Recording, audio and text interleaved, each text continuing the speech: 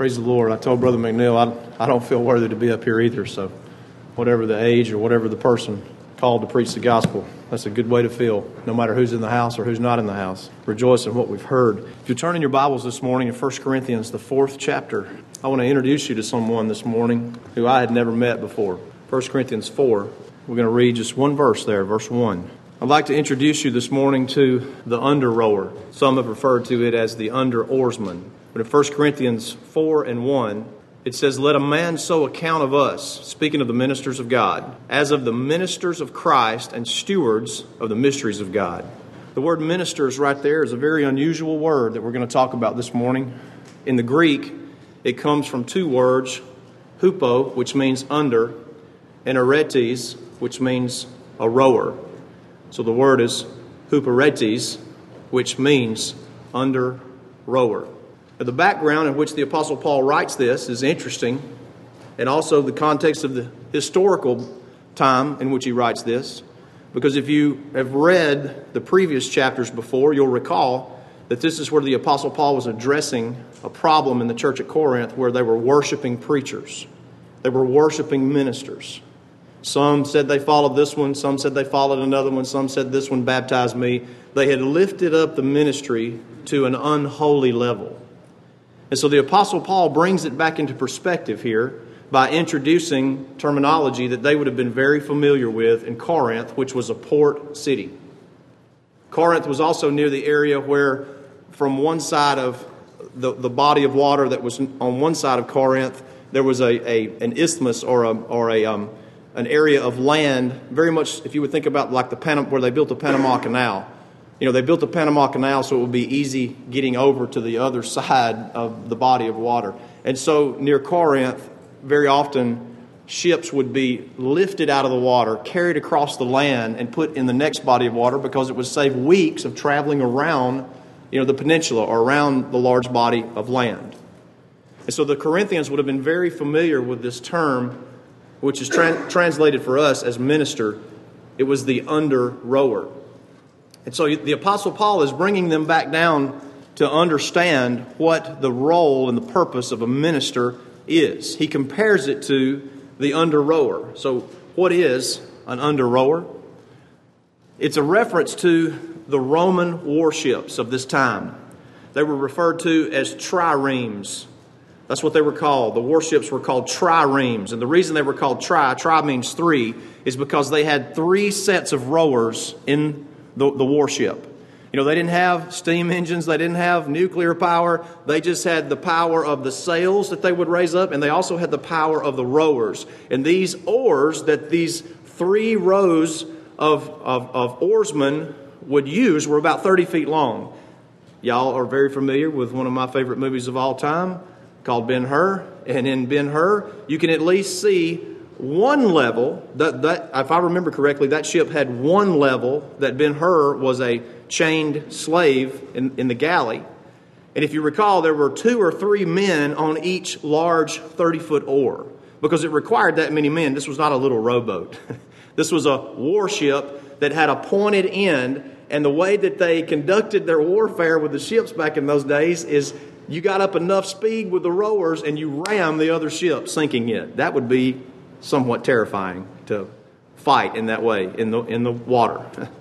And I assure you they didn't have a life preserver for every man.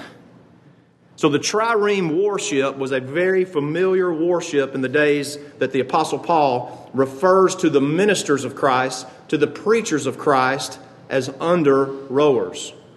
Now, trireme, as I said, means three. There were 3 levels of rowers. You might go and after church this afternoon, I know you'll probably be dying to go and look up a picture of that. It's very interesting. It'll show you, you can find a cutout of this, and it shows where, well, let's start with the top. On the deck of the ship, on the very deck of the ship is where the officers were, most of the officers, and they also usually had Marines on top of the ship, which were fighters, which were warriors who would board other ships from time to time. They were heavily armed. But then you go down below the main deck and you had these 3 levels of rowers. And on the top level, you had a level of rowers.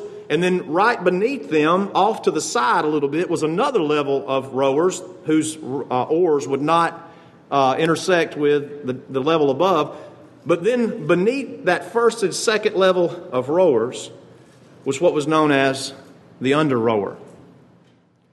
And the under rower, as you can imagine, was the lowest of all of the rowers, of all of the ones in the warship. And if you can imagine also the things that go on in a ship, they didn't have air conditioning. They didn't have latrines. So you can imagine just what type of filth that the under rower was faced with, from the sweat in the midst of battle and the blood that often would be shed and other things that would go on without being too graphic. You can imagine the things that the under rower, who was in the bottom of the ship, the lowest level of galley slave in the ship, had to face. And the Apostle Paul says, "Let a man so account of us, the ministers of God, as of the under rowers of Christ." Now, there were several aspects of work for an under rower. These are not negotiable because, remember, an under rower was a slave. Usually they were men who had been taken captive in the Roman wars and impressed into this. They were men that could follow orders, because if you didn't follow orders, you were not going to make it. Not only as a slave galley oarsman, but also just in general, if you couldn't follow orders, they'd get you out of there. So several aspects of the under rower was that they, number one, and most importantly, well, I don't know if you could put levels of importance. They're all important, but they rowed to the captain's beat. Again, you may remember my favorite movie of all time, Ben-Hur, and the man sat in the middle where all of the rowers could see him, and he beat the drum. He had this beat going, and the beat signified how fast they were to row, whether or not they were to completely stop and raise their oars, whether or not one side was to put their oars down and do a 180 turn as fast as they could. It was very, very methodical and very planned out and very disciplined. But the ultimate goal of the rower on whatever level, first, second, or under rower, they had to row to the captain's beat. They also, as I said, had to row together. You know, you can imagine if one guy was laying his head on an oar and the next guy next to him on the same oar, was asleep, and that one guy's trying to row it, or one's pulling one way and one's, you can't do it. It wouldn't work. They had to row together. The third thing that had to take place is in regard to the aspects of work of the under rower was that they had to have their eyes on the captain.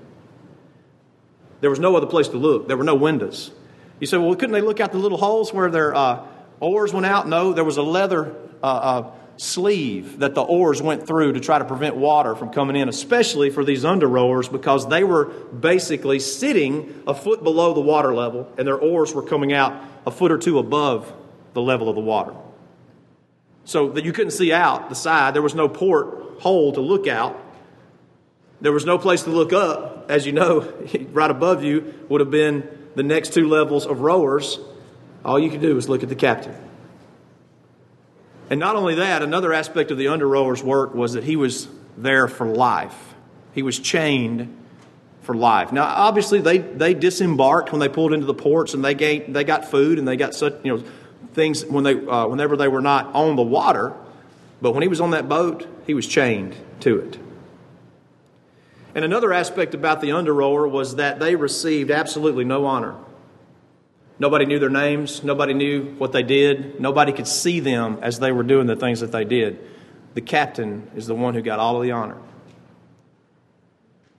So you see, the Apostle Paul is using a very significant word here. And this word is not used much in the New Testament, but it is used a few key times. If you'll look at Luke, the first chapter and the second verse. Luke, the first chapter and the second verse. Here we find the writer, the physician, Dr. Luke, writing the gospel account that he gives. And I want you to notice the language that he uses, because it's very significant. And we find another usage of this word, under rower.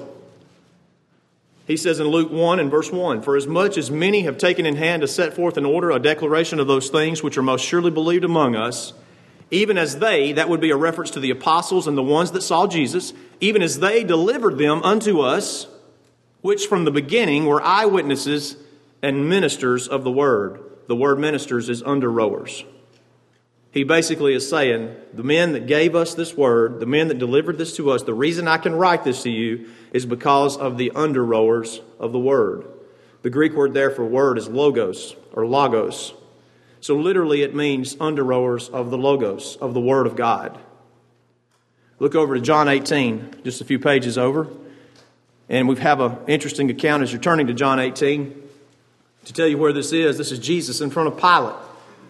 Jesus has been delivered by the mock trials and by the mock kangaroo courts of men, delivered before the most powerful authority in the land, and that is Pilate.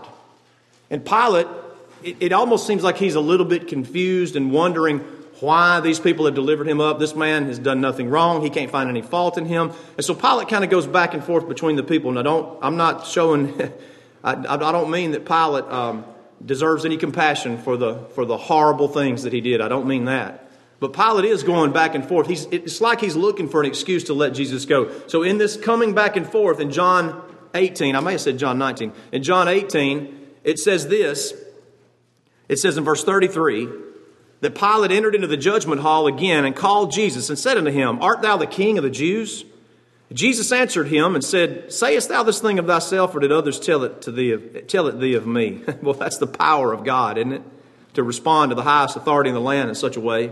Pilate answered and said, Am I a Jew? Thine own nation and the chief priests have delivered thee unto me. What hast thou done? And Jesus answered, and listen carefully, My kingdom is not of this world. If my kingdom were of this world, then would my servants fight that I should not be delivered to the Jews? But now is my kingdom not from hence. And Pilate says unto him, Art thou a king then? And Jesus answered, Thou sayest that I am a king. To this end was I born, and for this cause came I into the world, that I should bear witness unto the truth. Everyone that is of the truth heareth my voice. And Pilate said, What is truth? That famous phrase there. But notice Jesus in verse 36, he says, If my kingdom were of this world, then would my servants fight. The word servants right there is under-rower. Now notice what he says. He says, If my kingdom were of this world, then would my under-rowers, the lowest of the galley slaves, then would my under-rowers fight. But the under-rower, by the definition of the word, was not there to fight as Pilate was expecting, or as the Jews might be expecting. What does the under-rower do? He rows. You see? It's also worthy of note that Jesus says that I should not be delivered to the Jews, but now is my kingdom not from hence. The definition of that word hence means basically, I'm not on either side. Not on either side. You're asking me if I'm on the side of Rome, if I'm on the side of the Jews. I mean, whose side are you on, Jesus? And he says, my kingdom is not from either side. Are y'all with me? Doesn't that remind us, and I won't chase this too far, but doesn't that remind us of when Joshua encountered the captain? You remember we spoke about that several times. And Joshua said, whose side are you on? Are you on our side or are you on their side? And Jesus said, neither. The captain of the Lord of hosts. The captain said, neither. Whose side are you on, Joshua? But as he stood before the highest authority of man, at this point, Jesus said, my kingdom is not from either side. I come from a different source. My kingdom is not of this world. And my under-rowers, my servants who serve me, they serve me in a way that pleases me, and it is to row. It is to man the oar, to keep the post. Acts 26 and 16, we have the last account of the under-rower that we'll look at in the Scripture in terms of the exact word. Acts 26 and 16, I want you to notice this is the Apostle Paul as he stands before King Herod. It was foretold by Jesus that Paul would stand before kings and before the Gentiles and speak of Jesus Christ. And they have brought Paul, just like some kind of sideshow freak, they've brought Paul out in front of these authorities, King Herod and Festus and others, rulers of the land, to hear what he has to say, to hear what it's like a preliminary statement of his defense before he gets to Caesar, because he's appealed to Caesar because his own countrymen have tried to murder him. And so Paul, standing before King Agrippa, it says that he begins to make his defense, and he happily makes that defense. And in part of that defense, he recounts his encounter with the Lord Jesus Christ. And notice what he says.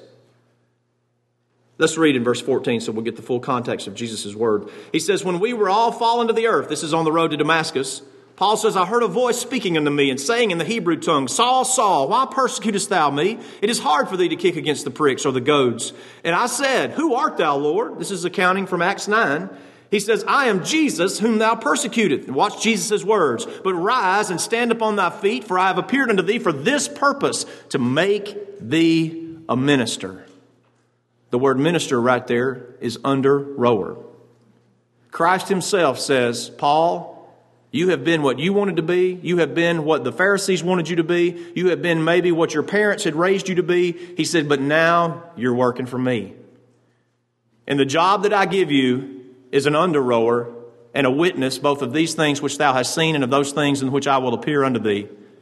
And he goes on to speak of the message that the Apostle Paul would preach. Back in the book of Acts, the 9th chapter, when the Lord appears to Ananias, who is going to baptize Saul, and Ananias says, wait a minute, Lord. This is the man we've heard that has warrants to arrest us. Are you sure about this, Lord? And the Lord says, the Lord Jesus Christ in Acts 9 says to Ananias, go thy way, for he, Paul, is a chosen vessel unto me to bear my name before the Gentiles and kings and for the children of Israel. For I will show him how great things he must suffer for my name's sake, as an under rower. I'll tell you, I don't think you could find much of a better under rower than Paul the Apostle. As I was studying this and thinking about the steady manning of the post that the under rower, the Apostle Paul, would just continue rowing through all that he faced, my mind was directed to Acts the 16th chapter. Could you find any darker time in the life of a minister than when he has been beaten and had his clothes ripped off and beaten? And he and Silas both beaten because they had helped a poor little slave girl. They'd gotten rid of a demon. Paul had gotten rid of a demon that was vexing that poor little slave girl. And the men who were making money, gambling off of that poor little slave girl, they reported them to the authorities. They no doubt had the ear of the authorities and the pocketbook into the pocketbook of the authorities. And the authorities took them without a trial. And Paul, being a Roman citizen, you can't find any more injustice than that, brothers and sisters. And when the Apostle Paul ultimately gets released, and as I've said before, we don't find him rioting and gathering a group to protest and march. And I know there's lawful and protest. We have the right for that. We've talked about that before. But you don't find him rioting and looting and shaking his fist at the local authorities because he was wronged the way that he was. And we find that the Apostle Paul and Silas were stripped and beaten for preaching the gospel, for helping somebody out. And they stick them in the prison and said to the prison keeper, they said, make them fast. Do not let them escape. Make sure they're there because we've got probably some more punishment we want to inflict on them. And it says that they were made fast in the stocks. And stocks are not comfortable places to put your arms and your legs in. Oh, the under rower of the Apostle Paul, he's something, isn't he? You would think he would have been down in the mully grubs. You would think that he would have been moaning and groaning. You think he would have been griping and complaining. Can you believe what they did to us? Can you believe how they treated us? Can you believe that we didn't have our rights? We didn't have our rights to exercise in a proper way. Can you believe what they've done to us? No, it says that at midnight that we find these men who were in the stocks. Wouldn't you want to be in a prison sitting next to the Apostle Paul if you were in prison wrongfully for serving the Lord? And it says at midnight that Paul and Silas prayed and they sang praises unto God and the prisoners heard them. Listen, that word pray right there means to supplicate. It means to worship. So here they are. Can you picture that? These men literally almost like chained under rowers in the stocks, except they're not able to actually move their arms and their feet. And as they're there at midnight, at the time whenever people would be going to sleep, at the time whenever it was time to just to rest, and the Apostle Paul and Silas were burdened as under rowers to pray, to worship God. And the word where it says, the phrase that says they sang praises unto God, it means to hymn. That's a little unusual. We don't usually say it. We say to sing. But that definition means to hymn, H-Y-M-N. To hymn. They were hymning. They were lining a song there at midnight.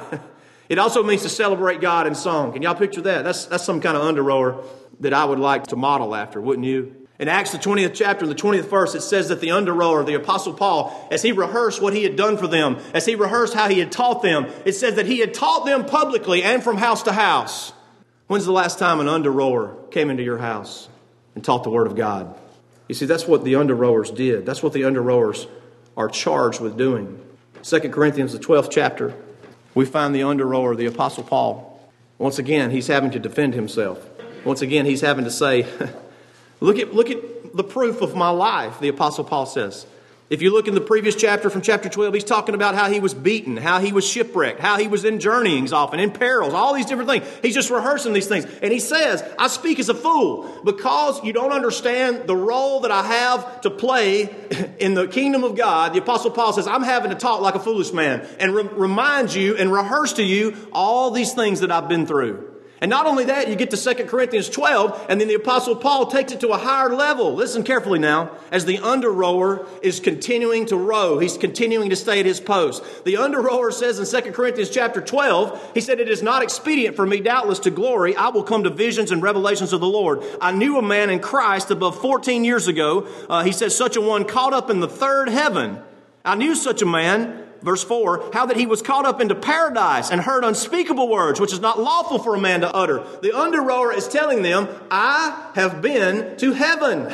Now, watch this carefully, because there are people around today that say, I've been to heaven. I've had this experience. Listen to me. The Apostle Paul goes on and he says, I'm not going to tell you about those things because it wouldn't do you any good. He said, it did me a lot of good. It doesn't say that he can't remember. It says that I will not present those things to you because that's something that would lift me above the level of an under-rower. You see that?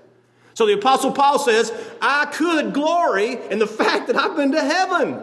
Let me just say this as a side note. If anybody ever comes along to you and says, well, look, I had a vision from God, you need to say, have a nice day. I'll see you later. Nobody is having a vision from God. The vision from God is right here in your lap if you've got your Bible. That's the vision from God. Nobody else is having a vision from God. Okay? How many people have been led astray because somebody said they had a vision from God or God told me this? Well, they've just elevated the conversation beyond light years, beyond anything I can hang with. Because God's never told me anything other than what He's told me through the Word of God. You see? I don't have that. If somebody says something like that, they have just elevated themselves. Maybe they have good intentions. Maybe they mean well, but they have just elevated themselves to a different level. Of all people that have ever lived, the Apostle Paul could have elevated himself to a different level, could he not? And the Apostle Paul said, I've been to heaven. I've seen things that are not lawful for me to utter. It's not that he couldn't utter them, but he refused to utter those things because it wouldn't have done them any good, because he would have been lifted above that which he wanted them to see him as, which was an under-rower for Christ. You see that? So what does the Apostle Paul do? Don't forget this now. It's very important. The Apostle Paul says, I could share with you these visions from heaven that I had. I actually didn't just have a vision from heaven. I went to heaven. And the Apostle Paul says, I will not. Instead, he goes on and he tells them about what? He tells them about a thorn in the flesh. And he says, lest I should be exalted above measure, there was given unto me the thorn in the flesh, messenger of Satan, to buffet me, lest I should be exalted above measure. For this I besought the Lord thrice, that it might depart from me. Have you ever besought the Lord thrice? Or 10 times or 20 times, that this thorn in the flesh that you may have would depart from you? I believe I can identify with this part of the Apostle Paul's ministry much more than I could. You went where? You went to heaven? And he says that the Lord said to me, my grace is sufficient for thee, for my strength is made perfect in weakness. Most gladly, therefore, will I rather glory in my infirmities, that the power of Christ may rest upon me. Therefore, I take pleasure in infirmities. It didn't mean he had a self-harm intent. That's not what that means. It means that the Apostle Paul understood that God's grace was sufficient for him, whether he was seeing heaven itself or whether he was dealing with this thorn in the flesh. He said, and I'm going to share with you my experience of the thorn in the flesh, because I think that's something that you as children of God at Corinth and we as children of God today can identify with more than somebody who says they had a vision from heaven or they went to heaven. Y'all see that? That's the under-rower's approach. He keeps on moving that oar. Therefore, he says, I take pleasure in infirmities and reproaches and necessities and persecutions and distresses for Christ's sake. For when I am weak, then am I strong. I am become a fool in glorying. Ye have compelled me.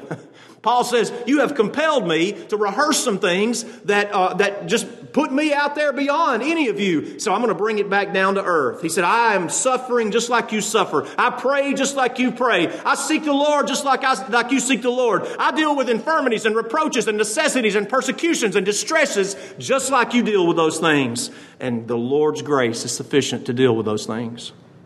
You see that? Now,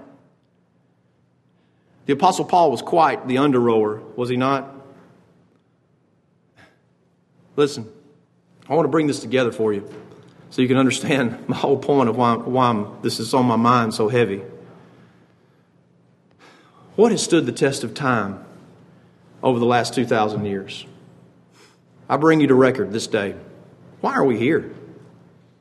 Why are we here? Is it because the government has subsidized the kingdom of God and the church of God? What has moved the kingdom of God forward? What warship has continued to sail through all of the seas of time, superseding all nations and kingdoms of men? What has survived the kingdoms and the nation? And I ask you, what would you rather have? It is the warship of the church of God that has survived. And it's because of the under-rowers of God who have delivered the Logos, the Word of God, through the centuries. You think about that. Put that in perspective. And ask yourself, where are you drawing your strength from?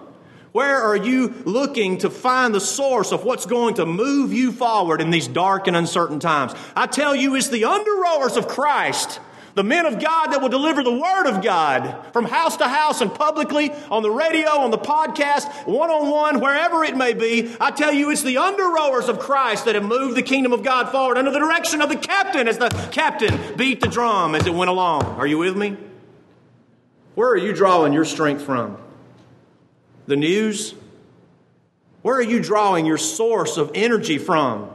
What the next gloom and doom is, who the next president is, who the next governor is, who the next senator is, who the next representative is. I tell you, we should be drawing our source of strength from the old ship of Zion, which is the church of God, which has lived through all of those centuries, you see. And it will be living, and it will be sustained until the Lord comes back. And it's not going to be because the government subsidized it. It's not going to be because the government did or did not persecute it. It's going to be because the Lord, the captain, sustained it. You hear me? What has stood the test of time? What has moved the kingdom of God forward? I tell you, there were under-oarsmen. There were under-rowers who were continuing to row, continuing to deliver the Word of God, continuing to be there for the people of God. Listen to me. What would you rather have? Would you rather have some shiny, polished expert whose sleek product is going to fade with time? Give me the under-rower. Would you rather have some salaried preacher whose future and existence depends on a board or the finances of a particular congregation and they just can't support him anymore? Give me the under-rower. You see how this contradicts with the slick, packaged, mega-church mentality that's out in the world today? There's a guy up on a screen. Call him at 3 a.m. in the morning and see if he'll be there for you. I bet most folks don't even have his number. Who's going to be there for you to hold your hand when you're dying or when your child is dying or suffering? Who's going to wade through the filth and the excrement that's coming down from above in the lives of God's children? Who do you want? Is it going to be the newscaster that's going to tell you the next gloom and doom? Is he going to get there with you and be there in the depths of depravity and the depths of depression that you may experience? I tell you, he will not. But the under-rowers of Christ will. Can you picture the Apostle Paul, the under-rower? Down there underneath, under the filth, under the sweat, under the blood, and he's just rowing along because he's looking to the captain and he's listening to the captain's beat. He's a prisoner of the ship. People say, well, I've got my options. I can go to church, I can not go to church, I can do this, I can not do that.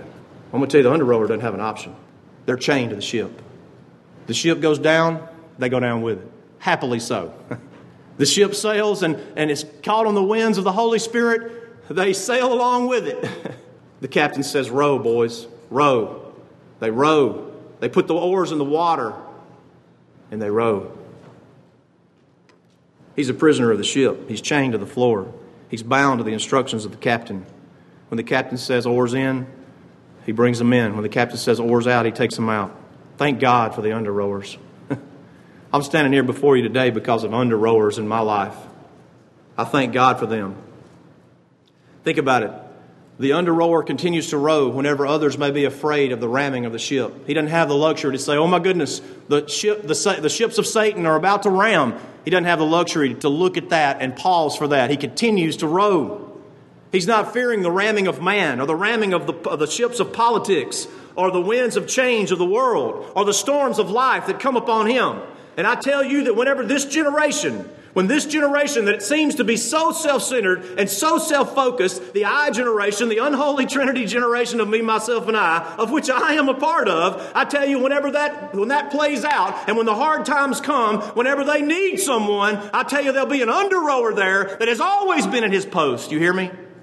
Whenever the need comes and the time is there, the under-rower will be there. You know why? I'm not talking about because Brother Tim is so faithful, or Brother Luke, or Brother Neil, or Brother whoever is so faithful. I'm talking about because the Lord loves His sheep. He'll have an under-rower there for you. I just hope you're looking for him. You see the Apostle Paul there, he appears as one among the under-rowers. He's not above them. He's not doing things beyond them.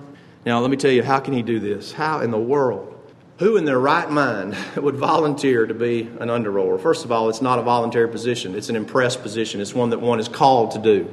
To be chained to the ship, to keep their eyes upon the captain, to not even be able to see what's going on outside, but just to keep rowing.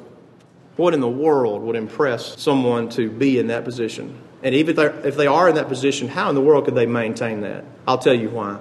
It's because every under-rower who is worth his salt or knows anything about the Word of God knows that there is one who went below the under-rower. You hear me? There's one whose name is the captain who continues to give the beat of the drum that went down below the under-rower. That he went lower than the low, darker than the darkest that could be, and he succeeded in overcoming things that the under-rowers could never overcome. And therefore he is worthy for the under-rower and for you and for me to keep their eyes upon him. You see, to row to the captain's beat, to row together. Oh, is there any time that you could think of where the sheep of God is so scattered and so scared and so full of fear? I tell you, the ship of God, the old ship of Zion, is still moving forward. You may not be able to see it. You may not be able to feel the winds of the Holy Spirit from time to time, and I have a hard time feeling them also. But I'm telling you, the old ship of Zion, the church of God, is moving forward. The captain is still giving the beat to the drum, and the question is, who are you listening to? Are you listening to the latest gloom and doom? Or are you listening to the under-rowers of God whose minds and hearts and lives are given to the Word of God and they're immersed in the Word of God regardless of what type of change comes along? You hear me? Beneath His throne, our God descends to take on flesh of mortal man, to feel our pain and suffer loss, and one day face the cruel cross. Beneath the angels who gazed in awe, who marveled at the holy cost, Creator enshrouded in a virgin's womb, one day to lie within a tomb. Beneath the power and pomp of men, their courts of law and rules they bend, righteous advocate in courts of jest, mocked and scorned for all His blessed. Below the low, beneath the dark, He brokered peace with the wrath of God. In depths of love, the Lord went down to grasp His everlasting crown. Beneath the outcast, below the despised, the Lord rejected, there ceased His prize. To regain a wretched and ruined seed, such glory confounds a wretch like me. You want to know how the under-rowers continue to row? It's because the captain went down below the under-rowers. It's easy. It's easy to row and keep your eyes on the captain when you see that glorious vision of what Christ has done for the unworthy, shackled under-rowers that serve Him, and for the wonderful and glorious people of God, that those under-rowers are blessed to be able to continue to man their post, row the oars of God. Row to the captain's beat, rowing together with all eyes upon the captain, chained for life and seeking no honor. The true under-rower is not making a brand for himself. You may never, in years to come, I hope nobody knows my name. I hope nobody knows my name in years to come. 100 years from now, I hope nobody knows my name. But I hope there's people, because of nameless under-rowers, not just me but others, that there's nameless under-rowers who continue to row the ship of Zion, who continue to take their source of strength and keep their eyes upon the captain, and the church of God continues to move forward under the direction of the captain. Under-rowers of the Logos the Word. Under rowers whose mission, as Jesus said, my under rowers are not here to fight, or else they would. They're here to row. The mission of the under rower is to row. The under rower is a prisoner of the captain. A joyful prisoner, because the captain was once less than an under rower. Who do you want? You want the sleek product of the shine and the glitter and the glamour that's out there on the screens and out there flashy and bringing attention to itself? Or do you want the one that's going to come and hold your hand, pray with you, give you the Word of God? You say, Brother Tim, I'm afraid. The Word of God says a lot about fear. And if there's an under rower around, and if it's me, I'll be happy to share with you what the Word of God says about that fear. I'll be happy to share with you about what the Word of God says about how no matter what comes, no matter how good or bad things are, the ship of Zion is going to continue to go forward. Are you on it? Are you looking to the captain? This is the kind of under rower that I want in my life. A few weeks ago, Brother Neil and I were talking about something that had happened a couple weeks before. And as y'all know, Elder David Crawford was deathly sick. He had the coronavirus. He had some other complications because of his sickness in the past. He's doing great now, praise God. But through a little sleuthing and a little putting together, talking with Brother Neil and talking with this brother here I'm fixing to tell you about, we put together some things that amazes me in the providence of God, of someone who was listening to the beat of the captain and rowing. Brother John Hancock, who's from over South Georgia, on a Sunday afternoon, he felt a burden in his heart to do some rowing. That rowing would require him to go about 2.5 hours away to McClenny, where Brother David had been quarantined and basically convalescing and in the house for days upon end. And Brother John got down there a little after 5. And I know this, and I've confirmed this because we've looked at our texts. And so this dear under rower got down there around 5. And while he and his wife, Lori, had their hands on the door of Brother David's house, David didn't even know they were there. They were praying for him. They had their hands on his door, praying for Brother David. That was at 5:10. And at 5:11, Brother David texted me. He said, I need to talk to Brother Neil, the medical doctor, elder. At 5:11, I called Brother Neil. John and Lori still on the door, praying. Hadn't heard from David in days. I called Brother Neil, and at 5:14, I texted Brother David back, and I said, Brother Neil's going to call you shortly. 5:19, Brother Neil called Brother David, John and Lori out there with their hands on the door, praying. By 5:30, Brother David was headed to the hospital. Let me tell you, that's an under rower that I want in my life. A man who would drive that far, not calling ahead, not checking to see about the schedule, not checking up to see, well, maybe I shouldn't do this. He just keeps on rowing. And I believe with all of my heart that their prayers out there on the door were heard and felt and moved David Crawford to contact me. I ain't even shared that with David. He didn't even know about it. That's the kind of under rower, brothers and sisters, that I want in my life. Listen to me very carefully.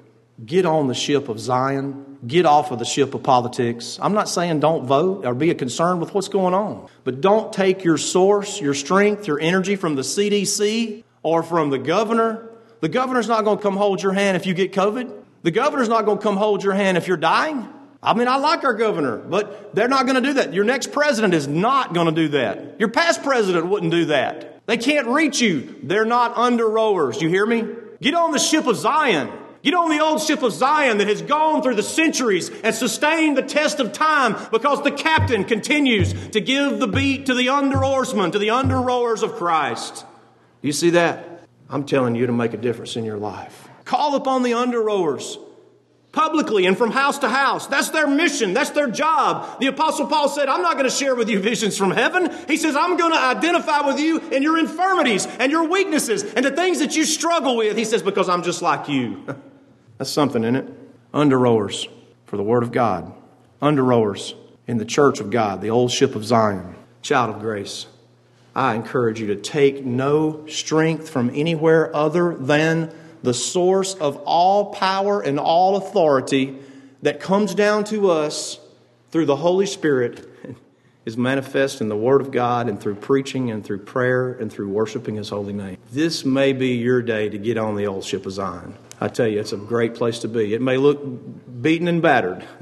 It may look weathered and worn. I can assure you it's been through many battles. Like the triremes of the Roman military, the Navy, it's been through many battles, and it will continue to stand the test of time and ram whatever Satan brings to it.